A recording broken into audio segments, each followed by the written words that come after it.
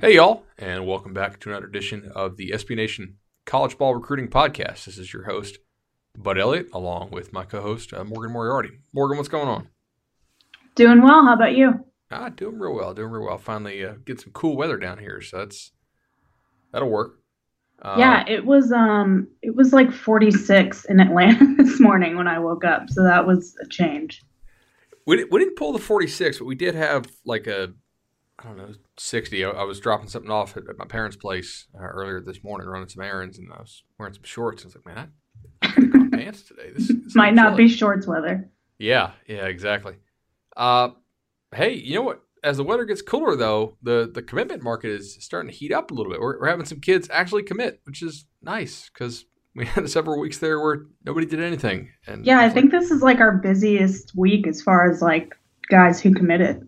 yeah, I mean So I guess we'll start. In your neck of the woods there, Richard Goyage ends up committing to Florida, four-star offensive lineman out of Tampa. And Morgan, I got to tell you, Florida fans should be pretty excited. I know it's hard to get excited about offensive linemen because they don't touch the ball and they don't score touchdowns and all that stuff. They just kind of make it all happen.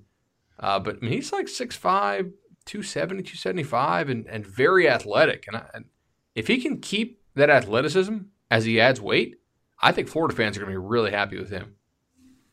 Yeah, I think it's a good pickup. I feel like in general, I mean, college football fans like downgrade the importance of offensive line anyways. But that's certainly big for Florida. I feel like he could probably take a red shirt and or gain a little bit more weight before he sees the field. But Oh, yeah, you don't want to throw him in there at that size unless he just has a huge offseason. That's an area, though, Florida's coaching change to swap offensive line coaches. I don't know if the coaching's better, but I think the recruiting of offensive linemen is certainly better after that swap. yeah, I think that's fair.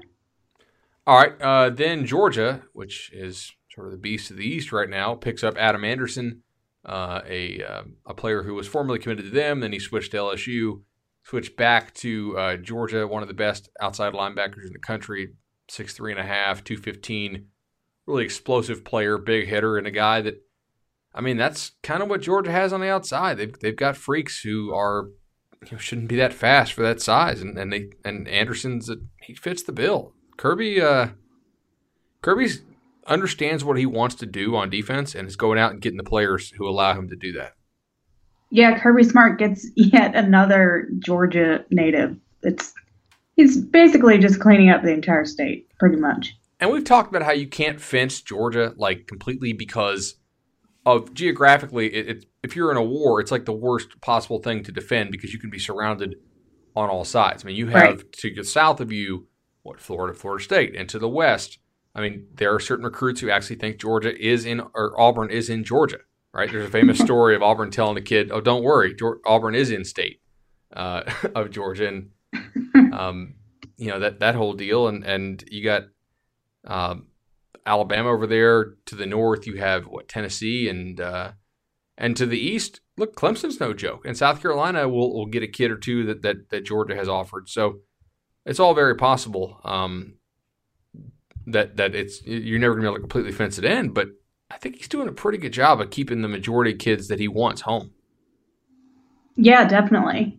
Interesting to see like how many of those guys stay on. I don't think there'll be much late flipping, but there could be, one or two. But for now, I mean, he's doing great in state, and that's something that I think Georgia fans would have liked to see Mark Richt do a little bit better. That's one of the primary reasons I think he was gone. Mm-hmm. Because every year Georgia fans saw Alabama march into Atlanta in the SEC title game and win that title game with a lot of good players from the state of Georgia. Right. And it wasn't that Georgia didn't get any of them; they just didn't get enough of them, and they weren't really a factor in for some of the better ones. And I think Kirby has done a much better job on that. Who we got next? I believe Michigan getting Mustafa Muhammad. Oh, yeah. Big time tight end out of where's Mustafa from? I think he's from Texas. Yeah. And look, he's a guy, I mean, 6'4.5", 215, 220. We actually got to see him when we were at Future 50 down in Orlando for the underclassmen event there. And got to meet and chat with him. Really bright kid. He understood what he wanted. He's like, I want to go in an offense that runs a pro-style offense that's going to use my talents, that can split me out wide and play with my hand in the dirt. I think I have the size to do that. I think I have the versatility to do that. And if you want to run a pro-style offense, there's not a whole lot of high schools running a whole lot of pro-style stuff, so it can be difficult to get the pro-style tight ends and stuff for that. And Muhammad fits the bill. So that's a really nice pickup for Michigan, a class that has, I think it's stalled a little bit after a really hot summer. Yeah, I think that's fair. And there's obviously a lot of talk about Jim Harbaugh and his future at Michigan, but I mean, I don't think he's really going anywhere personally. So, interesting to see where that class ends up, especially depending on how the rest of the season goes. Yeah, I agree with you there. I mean, we'll see. The shine on Michigan is a little bit off, but it's still Jim Harbaugh. It's still an excellent recruiting staff. Right. It's hard for me to see them taking a big time drop. Stanford picked up Thomas Booker, and that is such a great fit. Thomas Booker, a 4-star defensive end prospect. I got to tell you, it's so hard to find. They play that 3-down alignment, and it's difficult to find kids who have the length and the size and the athleticism to be able to play that 5 technique, right? A lot of times those guys who have the length and the size maybe have to go inside in the more traditional defense and play D-tackle, and some guys are just, they're a little too light in the seat to do it. But he has the right combination of skills and size to really thrive in that Stanford defense, and that's why I know that staff was really excited to get. Yeah, and we've talked about in the past some of the higher academic schools, Notre Dame specifically. Stanford obviously falls in that, but being able to recruit guys who not only fit your system, but can, obviously make the cut academically is huge. Oh, it's really tough. I mean, that's sometimes when Stanford, sometimes their depth is hurt because it's right. Hard for them to get enough. But when a Stanford player has an injury, sometimes it really hurts Stanford more than some other programs, just because of the number of guys they can find. And West Virginia got Blaine Scott, who I think is one of the better offensive guard prospects in the country, real nasty player. That's important for them. He's a nearby kid. Not from West Virginia, but from a neighboring state, and that's a good get for the Mountaineers there too. So good on them. Yeah, and West Virginia gets Oklahoma State this week, which we'll talk about in a little bit. They do, yeah, they do. After barely surviving against Baylor down the end, that was wild. This morning I wrote about Nebraska and Tennessee, and neither of these jobs are open. But there seems like a good chance that both will open. And I said, okay, I proposed this in our Sunday night meeting for SB Nation staff. I said, hey, will somebody write that Tennessee's a better job than Nebraska against me? And there were no takers. And I was like, oh, man, because I really wanted to do like a debate style thing. And then I said, what? Why don't I just debate myself? I can do this. And looking at which is the better job. If you were a coach and let's say you weren't from Nebraska or Tennessee, so you don't have any preconceived biases there. What do you take? Do you want to take Nebraska? Do you want to take Tennessee? And so I looked at it, and there's a lot of factors, and you can read this on SBNation.com. It was actually a little closer than I thought it would be, and ultimately I did end up settling on Nebraska because I felt like, look, every program has some unreasonable expectations, but not all programs are equally unreasonable. And I think Nebraska's expectations are a little bit more reasonable to meet. Yeah, absolutely. And there's obviously, a lot of different factors that you looked at from just winnability standpoint, winning and then winning your conference division, whatnot. And also with respect to recruiting, I mean, Tennessee and Nebraska are totally different schools with that respect. But I do think, and obviously to understand the whole argument, it'd be hard to sum it up in like a podcast form. But I think overall it's a really fair take. It is, really, really close because there you can argue, that it's easier to win the SEC East than what division Nebraska's in. So, but I would agree with you on that. Yeah, my thought is like, all right, ultimately you can get better players at Tennessee, but you also have to play against a lot tougher competition Right. normally. Like, you have to play Florida, Georgia, and Alabama every year. Plus, usually one of, about every year you're going to play one of LSU, Auburn, Texas A&M. That's really tough. I mean, that's and then if you win the East, you have to go probably play Alabama again. And good luck with that. At Nebraska, really what they're asking you to do is dominate most of the Big Ten West, which doesn't seem that hard. Mm-hmm. Be about even with Wisconsin, I think, in most years, and then very occasionally, when you get to the title game there, pull off an upset against whoever the beast from the East is.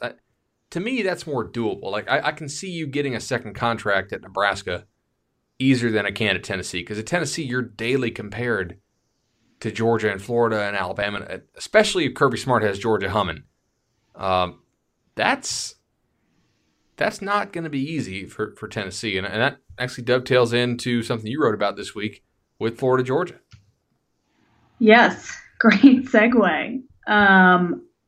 So do we want to start with Jim McElwain or Georgia the last 3 years? What do we want to start with? There's a lot. I mean, this game, it's weird because I don't remember the last time that Florida was, or that Georgia was favored by this much. But so maybe we'll just go in order of what happened, right? Mm-hmm. What happened first? McElwain talking or the players talking?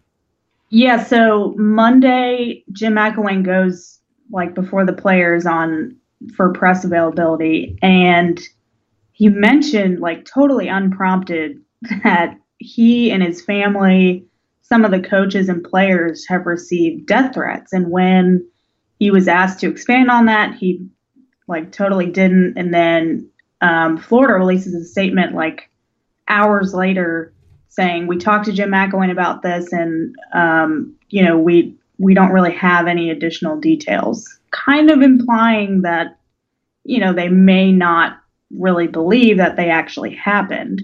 Jim McElwain actually talked today on Wednesday and expanded upon it, just kind of danced around it and said he wouldn't release any additional details unless the situation became unmanageable, which just sounds really weird and just adds to how odd him throwing this out there is. But definitely a weird situation and something that I obviously didn't expect to come out from Florida this week.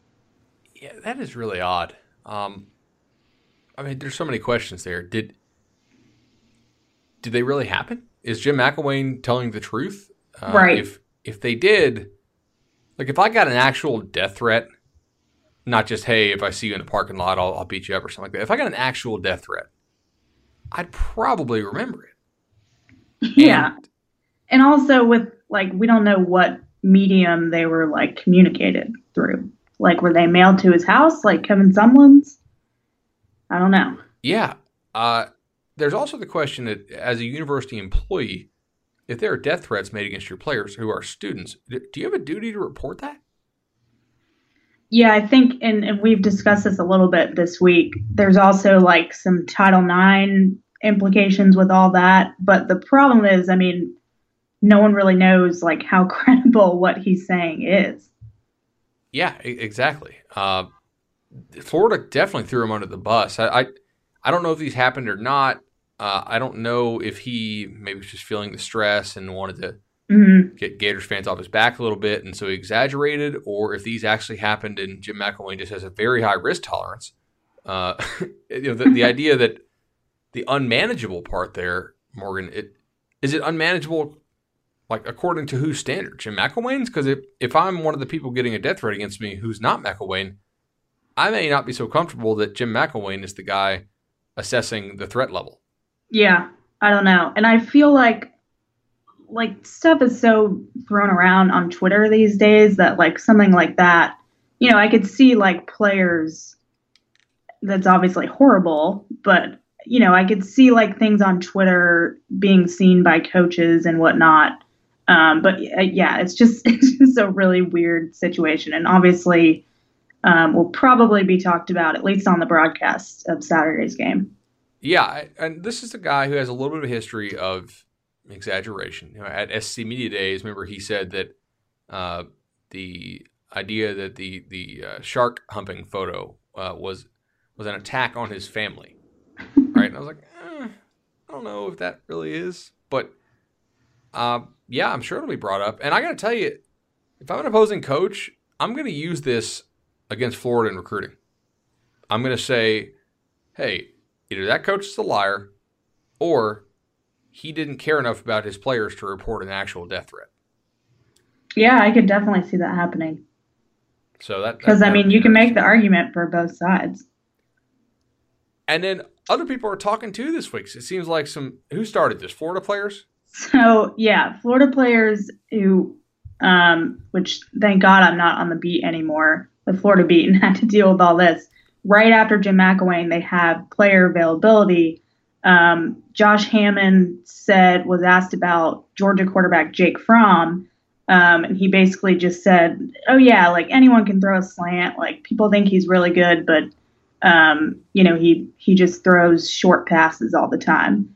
And then let me find the other. Another Florida player said something about like Florida not losing to Georgia in the last 3 years, and just that they might be a really high ranked team, but at the end of the day, they're Georgia and we're Florida.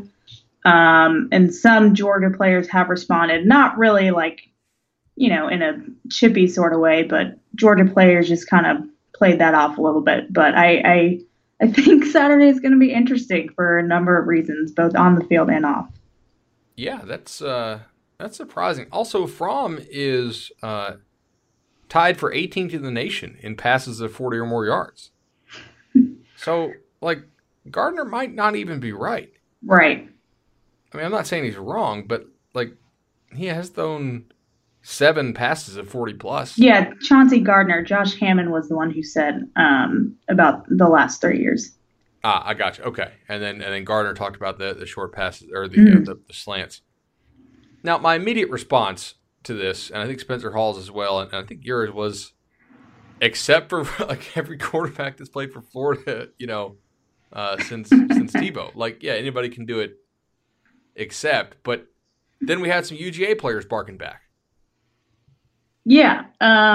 Lamont Gaillard said he doesn't really care about what they had to say when he was asked. J.R. Reed said basically that's Florida. That you would expect that from a team like that, and it's just trash talk. So, I think the Georgia players are confident and they have a right to be. I mean, look at what they've done against Tennessee and Florida and Vanderbilt, 2 teams that Florida has played who Florida did not blow out. Georgia just firing on all cylinders. Personally, and this is like me as like growing up a Florida fan and a Florida grad. I mean, I think Georgia's going to win. Obviously, I've said that before in the past. The last 3 years, Florida's won, especially in 2014. Georgia came in ranked 11th in the country. Obviously not as high as number 3. But Florida ended up winning 37-20, and they completed 3 passes.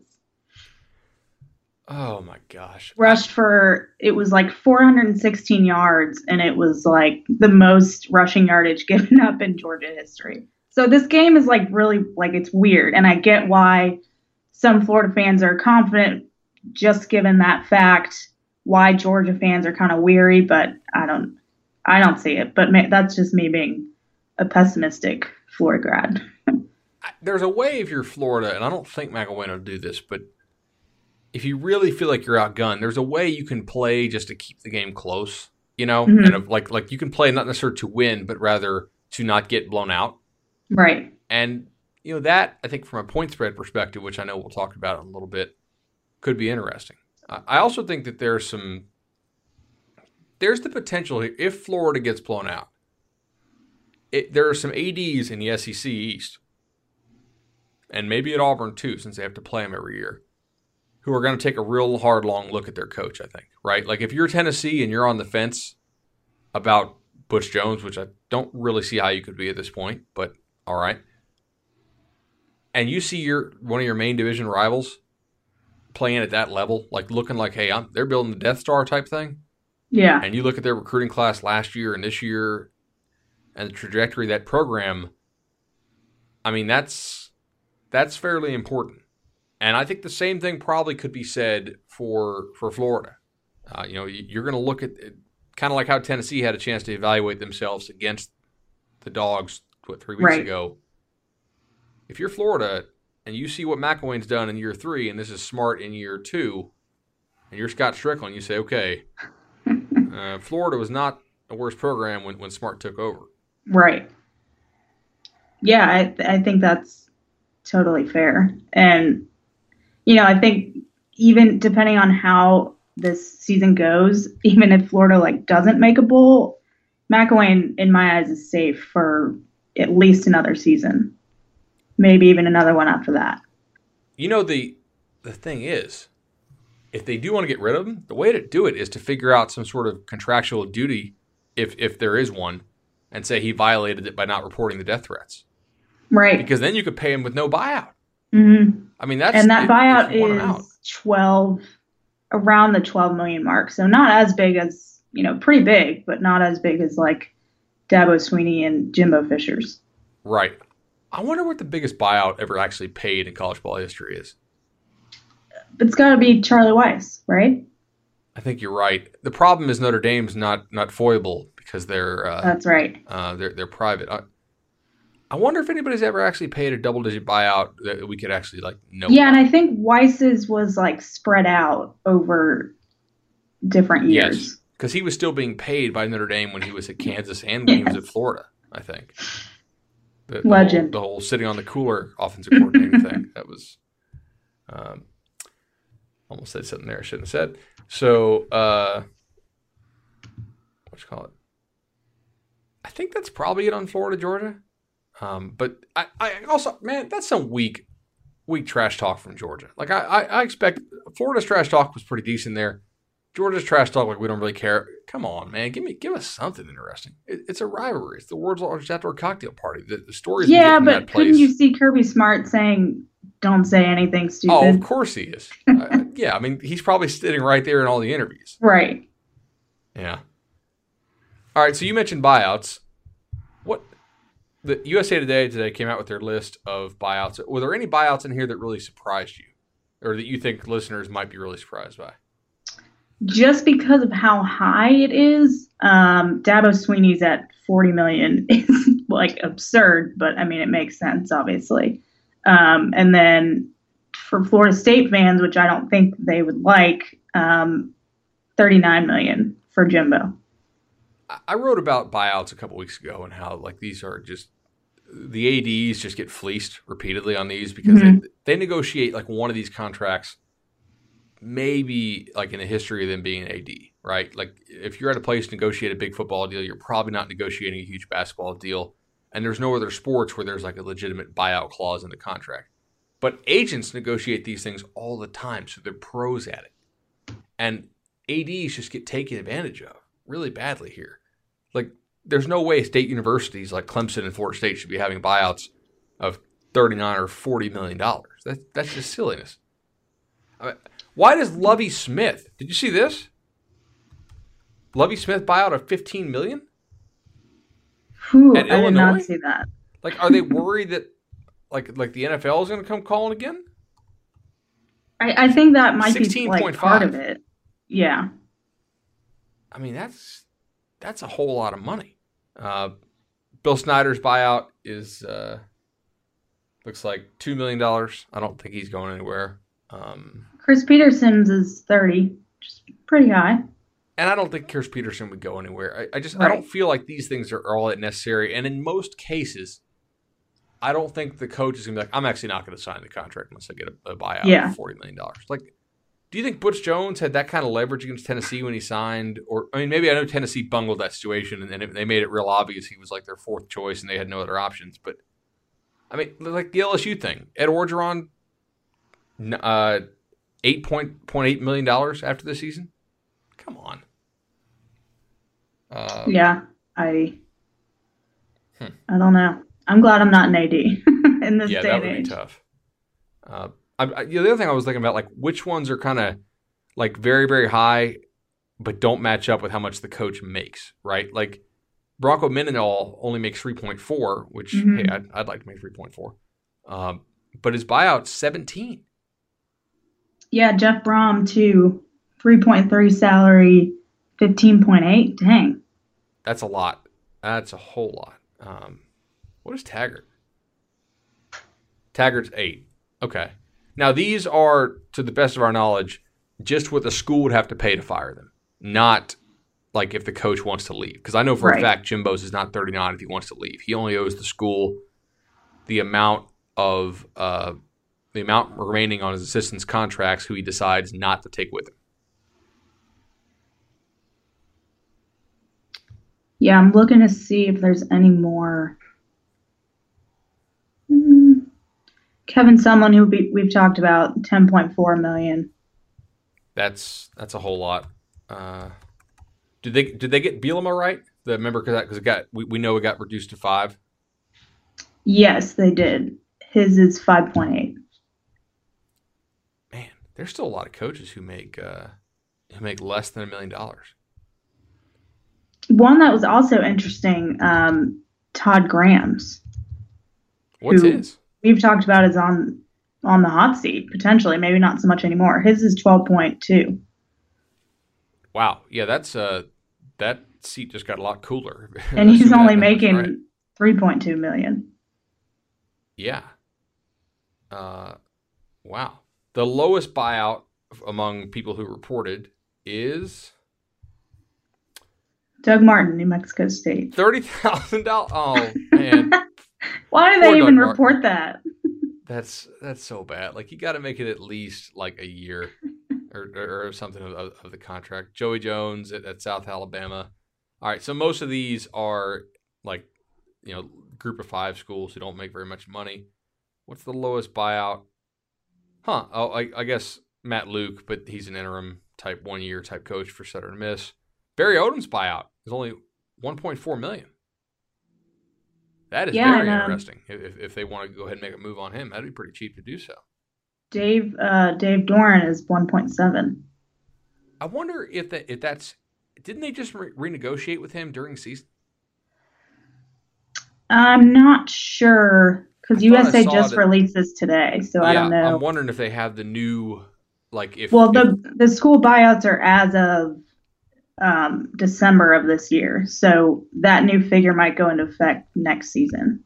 You're probably right about that. Or they might not have the document yet. Some of these schools take forever to get you documents when you do the Information Acts, as I know you and Richard have done. Wait, is Georgia Tech public? Yes. I didn't realize it was a public school. I thought, for some reason, I thought Georgia Tech was private. That's kind of why I was surprised to see them on this list. Virginia. Mark Stoops buyout at 14.7. That's a little bit high. But I don't think he's going anywhere. Scott Frost is only 4.1 too. UCF, you should have done the Colorado State plan and put it at like $10 million. Although that's one time when a coach's buyout can actually like be discouraging, right? Like if like the coach is like, I'm not going to sign with a buyout that long because you're not going to put the golden handcuffs on me. Yeah, like that. Okay, well, it was actually kind of fun. Morgan, there's one place this weekend where there's going to be quite a lot of recruiting talent, and that's Columbus, which I feel like everybody will be watching this game come 3:30 on Saturday. Jackson Carman, offensive tackle, receiver Cameron Babb, who I think is an awesome player. Tyreek Johnson, the DB out of Jacksonville. Tyreek Smith, Jamari Sellier, offensive lineman. And then 2 commits in Sevyn Banks and Brian Snead. That's a whole lot of talent right there for the Buckeyes, who currently I believe, have the number one recruiting class in the country. So it doesn't look like Urban Meyer's Buckeyes are on pace to slow down anytime soon, given the kind of talent they're bringing in.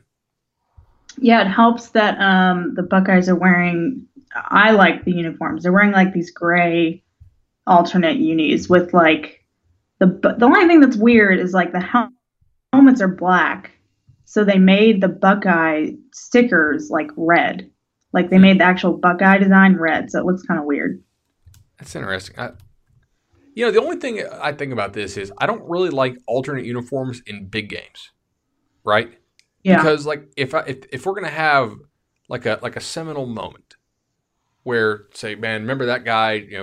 Bench Young takes the corner against USC. Don't you want that highlight to live like for all time with like your traditional uniforms? So people are like, yeah, I remember that, and that's something you can use on a recruiting tape. It's instantly identifiable as opposed to like some alternate uniforms. Like, knock yourself out. Sometimes it's a way to motivate players for some of these lesser games. Like, do it when you're playing, I don't know, Indiana or Illinois, but like when Ohio State plays Michigan State or Michigan or Penn State, just dance with what brung you.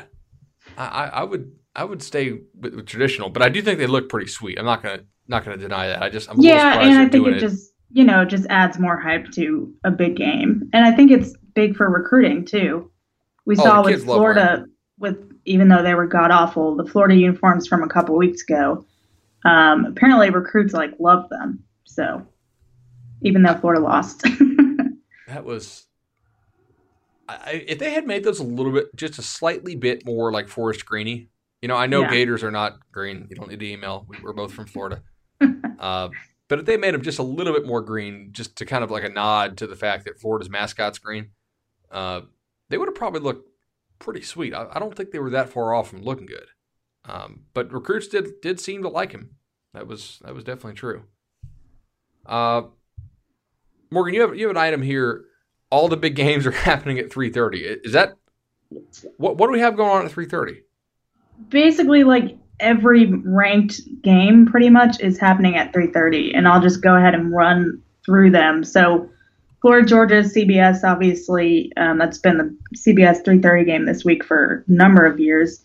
Penn State, Ohio State, TCU, Iowa State at 3:30, NC State, Notre Dame, and there's one other one I'm missing. Georgia, Florida? Well, I said that. But, sorry. And technically UCLA, Washington. But, I mean, it's a little ridiculous. Hey, wait a second. UCLA, Washington? Chris Peterson's getting a non-night game. Yeah. Hey, look at that. No complaints there. Although 3 weeks after the whole ESPN spat. And it's on ABC and ESPN too. So there's a chance that, there's almost no chance people are going to watch that because there's so many better games. But in theory. Yeah, well, and that TCU Iowa State game is ABC as well. Or it's ABC ESPN. So I think depending on where you are, you'll either get that game on ABC. Gotcha. I'm just loading up this thing here. All right, so what would you have? Let's say you have 2 TVs and a iPad Pro. What goes on the main TV, and what goes on the TV number 2, and then what goes on the one you kind of have on the side, maybe on the on like the side table? I would have to have Florida, Georgia on the main TV. On my side TV, I'd probably put on Penn State, Ohio State, and then, on my extra one, might have to go NC State, Notre Dame. But I feel like that could be over quickly, and I could switch to TCU, Iowa State. Yeah, I think I agree. One of those is going to be a blowout. The key here is what are you watching early, because there's a good chance with 6 ranked games at 3:30 that a couple of them are going to get out of hand pretty quick, and then you can finally focus on down to 3. I think Michigan State Northwestern will be just boring, so I'm not going to watch that unless it's close and late. UCLA at Washington, unless Washington is broken somehow, I think that they're going to handle UCLA. For me, I think I would go Penn State, Ohio State on the main TV, and then. Look, I like Iowa State, but I don't know about them. I might go Florida, Georgia on the second, and Notre Dame, NC State on the third, or I might swap those. I think entertainment value, Penn State, Ohio State's number one for me. I don't think Florida, Georgia is going to be all that exciting, but it might be close. And there's no, that's there's fair. And I mean, I'm just, Oh yeah, for sure. I'm going to watch Florida State Boston College on Friday. But, I mean that'll be so. Bill Connolly and I, who recorded PAPN this week, talked about that game a little bit. Should Florida State fans be nervous? Very. Because that Boston College team hung 45 on Louisville and won. Okay, so this is the perfect transition to our lines talk, right? Florida State is only favored by 3 at Boston College, which is, Is that the lowest that line's ever been? I wouldn't be surprised if it was. No, there was one time other, and this is what year was this? I'm trying to think. Was the Matty Ice year 2007 or 2009? I think it was 2009. But it might have been 2007. Let me look it up real quick.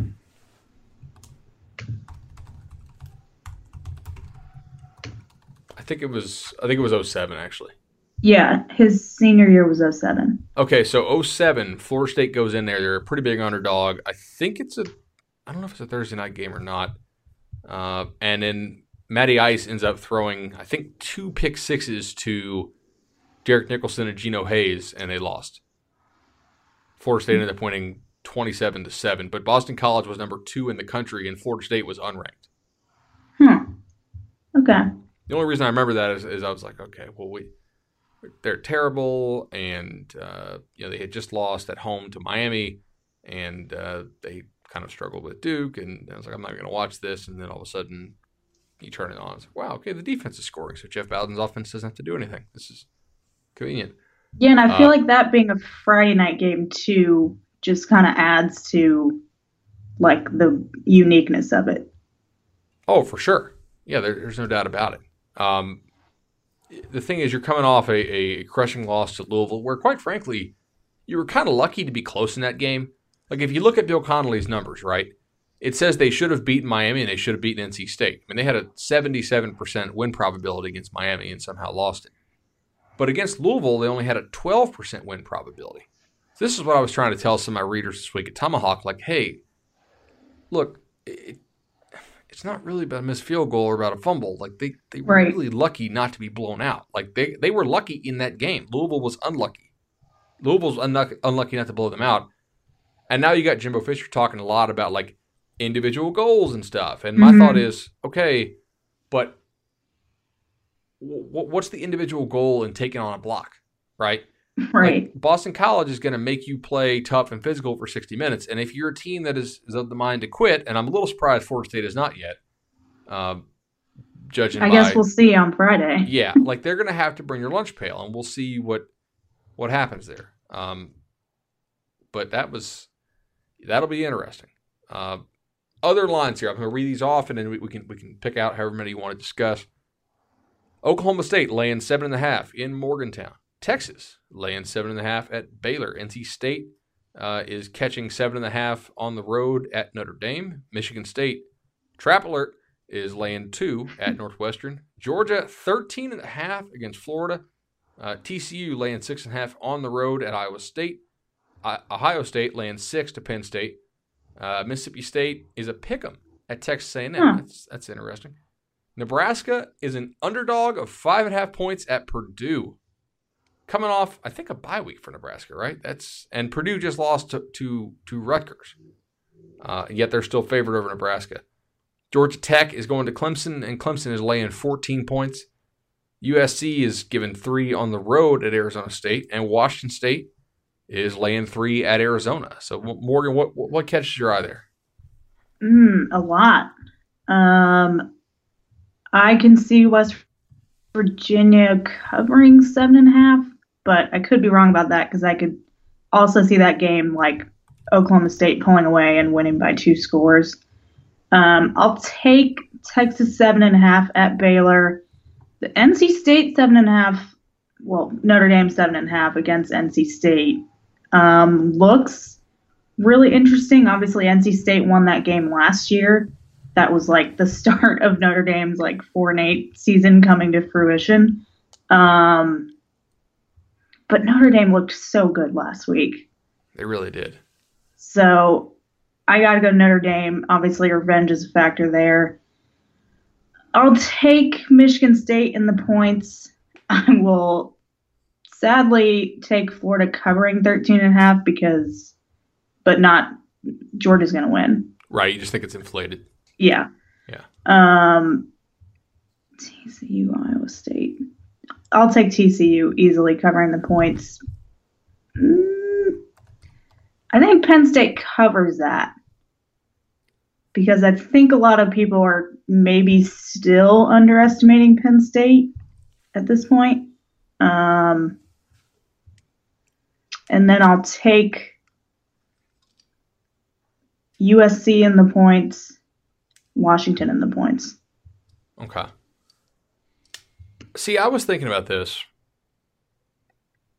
Notre Dame was favored over USC by 3.5, and I was all over Notre Dame because, like, if you look at the injury report, Notre Dame was just so beat up front, and Notre Dame's offensive line is very good, and like then USC's other defensive tackle got in a car crash and was in a concussion protocol. I was like, why is this thing 3.5?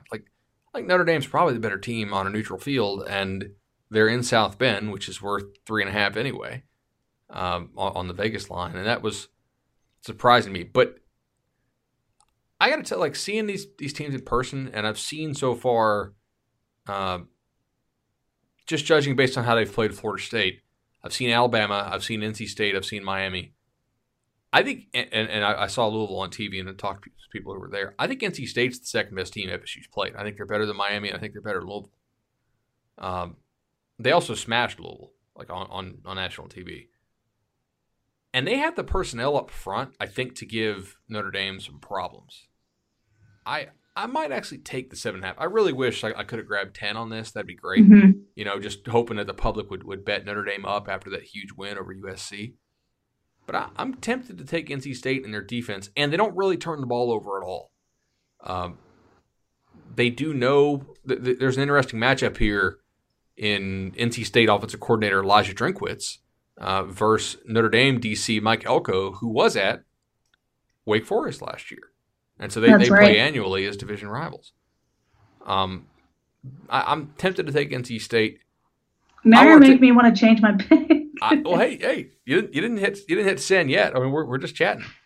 I'm going to take Ohio State just because I feel like I'm getting Urban Meyer off a bye, and I like Michigan's defense, but at the same time, I don't think Ohio State will be as stubborn. I know Penn State told Stephen Godfrey in his article that they're saving some stuff, but at the same time, there's only so much you can save. And right. I think Ohio State's seen it. They're off a bye. They've been playing much better. I told myself if I can get Ohio State under a touchdown here, I'm going to take them, and it's 6. I'm going to do it. I really wish it was like 3 or something. That would be much nicer. And I'm trying to think what else here. I don't know about Clemson's offense right now. I mean, is Kelly Bryant going to play? Is he going to be healthy? If he doesn't, I mean, how good do they look? There's some look-ahead spots, too, this week, Morgan. This is something to consider here. Check this out. You know TCU plays next week? Who? They host Texas. I mean, to me, like the look-ahead spot's always something to consider because these are college kids, and they don't necessarily come to work each week like professionals. Right. Oklahoma State next week plays Oklahoma. Yeah, that's a good point. I don't know if West Virginia is too good to overlook. Yeah, they've been kind of inconsistent. You know what I'm saying? Like if they were playing, if Oklahoma State was playing like Kansas this weekend, I would take Kansas and the points because I figure Oklahoma State would be looking ahead to Oklahoma. But West Virginia might be so good that they have the attention of the Cowboys there. Trying to think what else here. And then I think at some point Baylor's going to get somebody. Like they came very close to getting West Virginia. They actually battled Duke pretty hard. Baylor's not good, but they're not like bottom, 110 in the nation type bad. Right. I don't know if Texas has the offense to be laying over a touchdown against anybody in this conference not named Texas or not named Kansas on the road. Yeah, and it's at Baylor too. Yeah, exactly. I don't know what to make about like USC -3 at Arizona State. Arizona State just went on the road and won. Right. I don't know there. And I don't want to touch Washington State at Arizona because at some point I do think somebody's going to figure out Khalil Tate, but I just don't know what week that's going to be. That kid at running back is just ridiculous.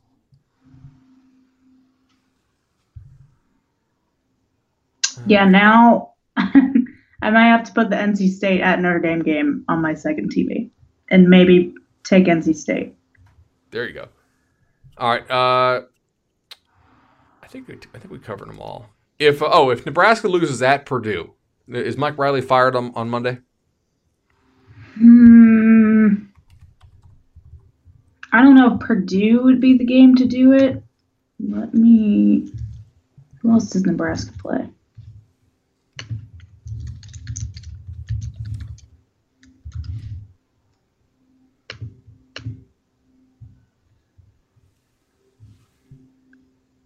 Yeah, I mean, maybe. The rest of their games, Northwestern at home, at Minnesota, at Penn State, Iowa at home. They could lose all of those games. Yeah, that would be very bad. And Kentucky is favored over Tennessee by 4.5. If this won't happen, but if Kentucky were to say blow Tennessee out, Butch is gone. Yeah, exactly.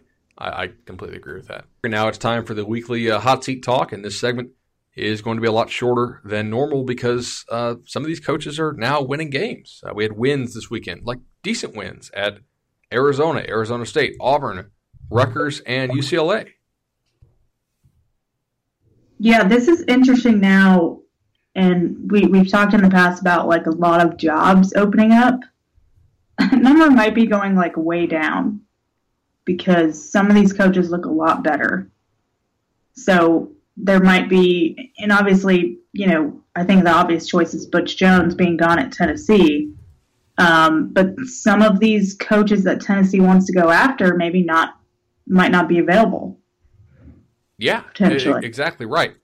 The flip side of this might be if you're an AD on the fence and you see all these other programs are not going to make a move, maybe you think, okay, I can move up in the pecking order of a hiring line, and I am going to make a move. So maybe that'll lead to some unexpected firings. Yeah, that's true.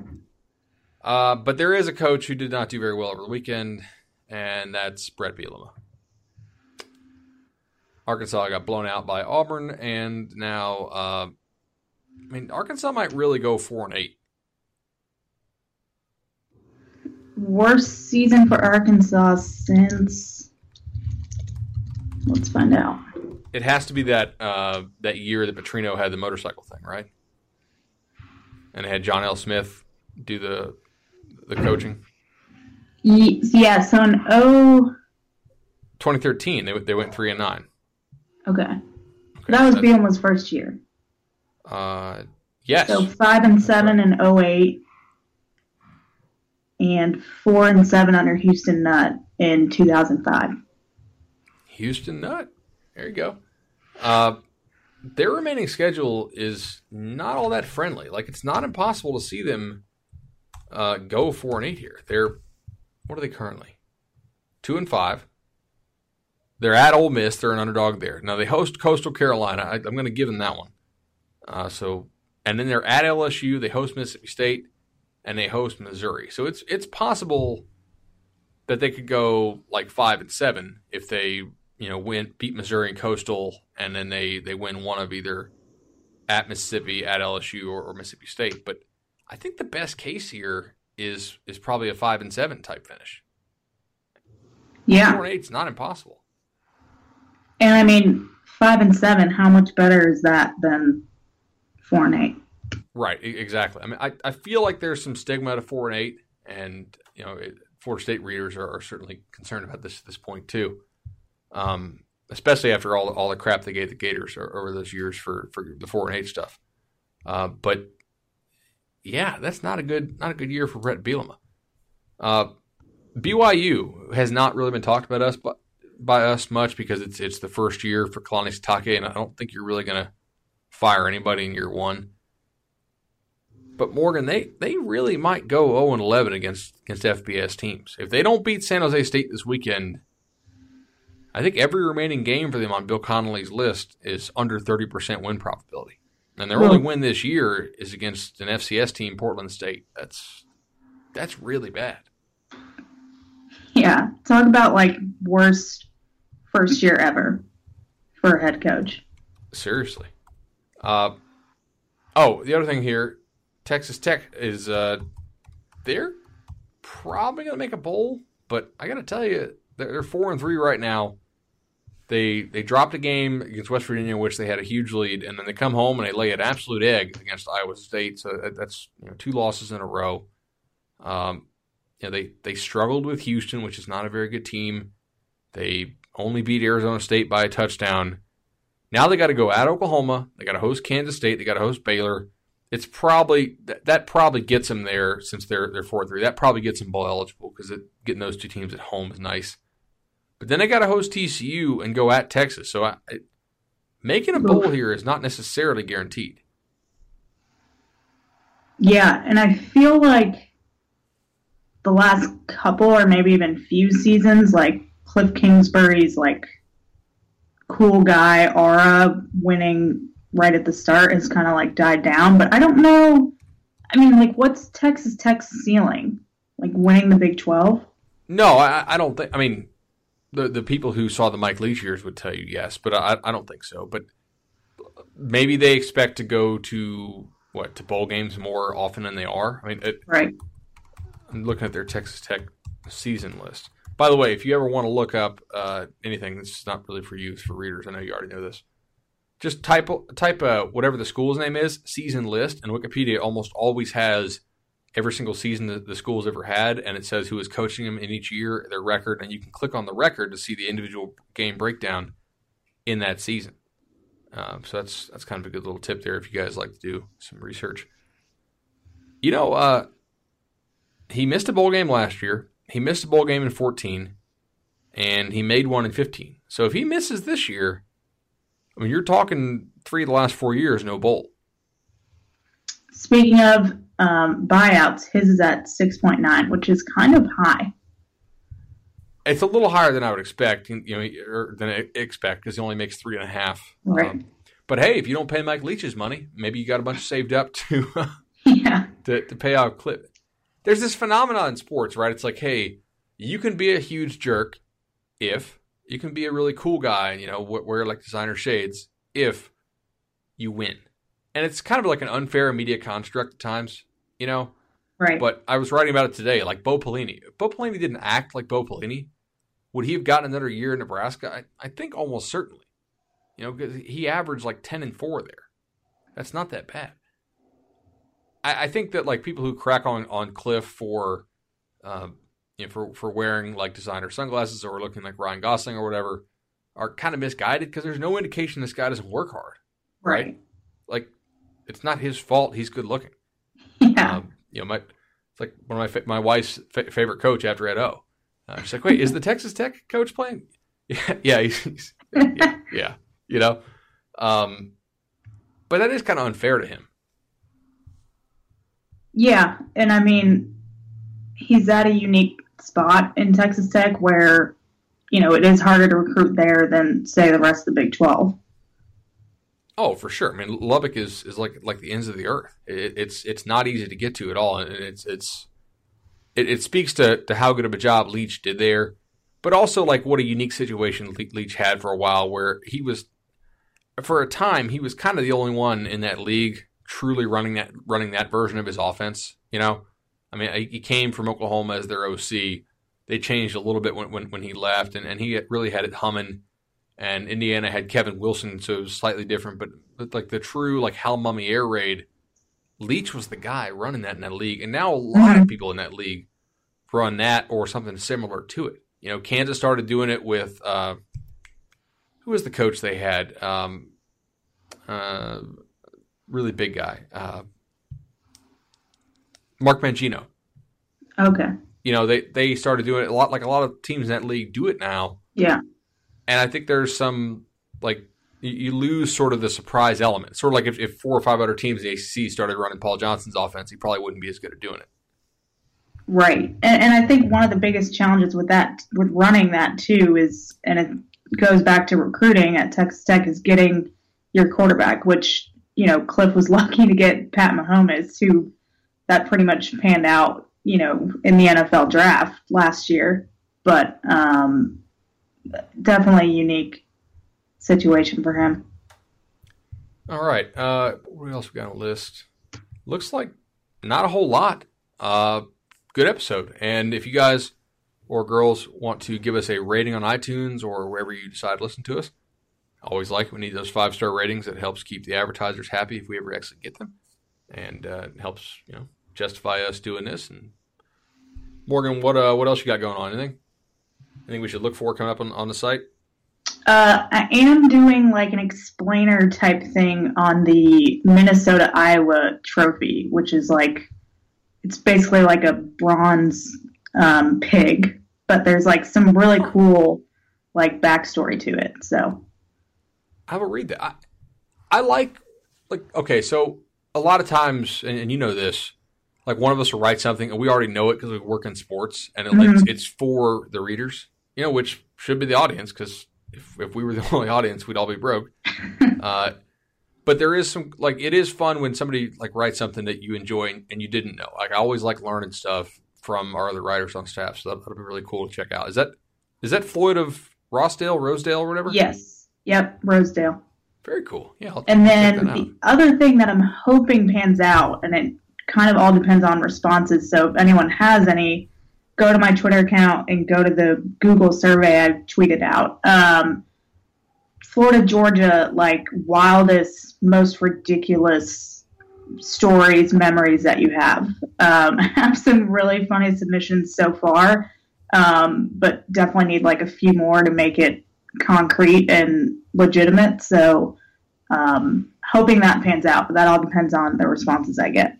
Do you I can put a link to the survey on the podcast page. Do they have to be work appropriate, and do they have to actually be about the game, or can they be about tailgating? We'll take all tailgating. The only thing is, like, don't confess an actual crime in the survey that we would like have to then be legally obligated to report. Right. Yeah, that's key there. My buddy has one. I don't know if he wants to tell it or not. Okay. And you can keep names anonymous if you think that's necessary. Yeah, that's not a bad idea. All right. As always, subscribe to us on iTunes, Google Play Music, Stitcher. I think we're on Overcast as well. Basically anywhere you want to hear us. If there's some place that you want to hear us on that we are not on yet, hit us up, and I'll see if our IT department can get us put on there. And until next time.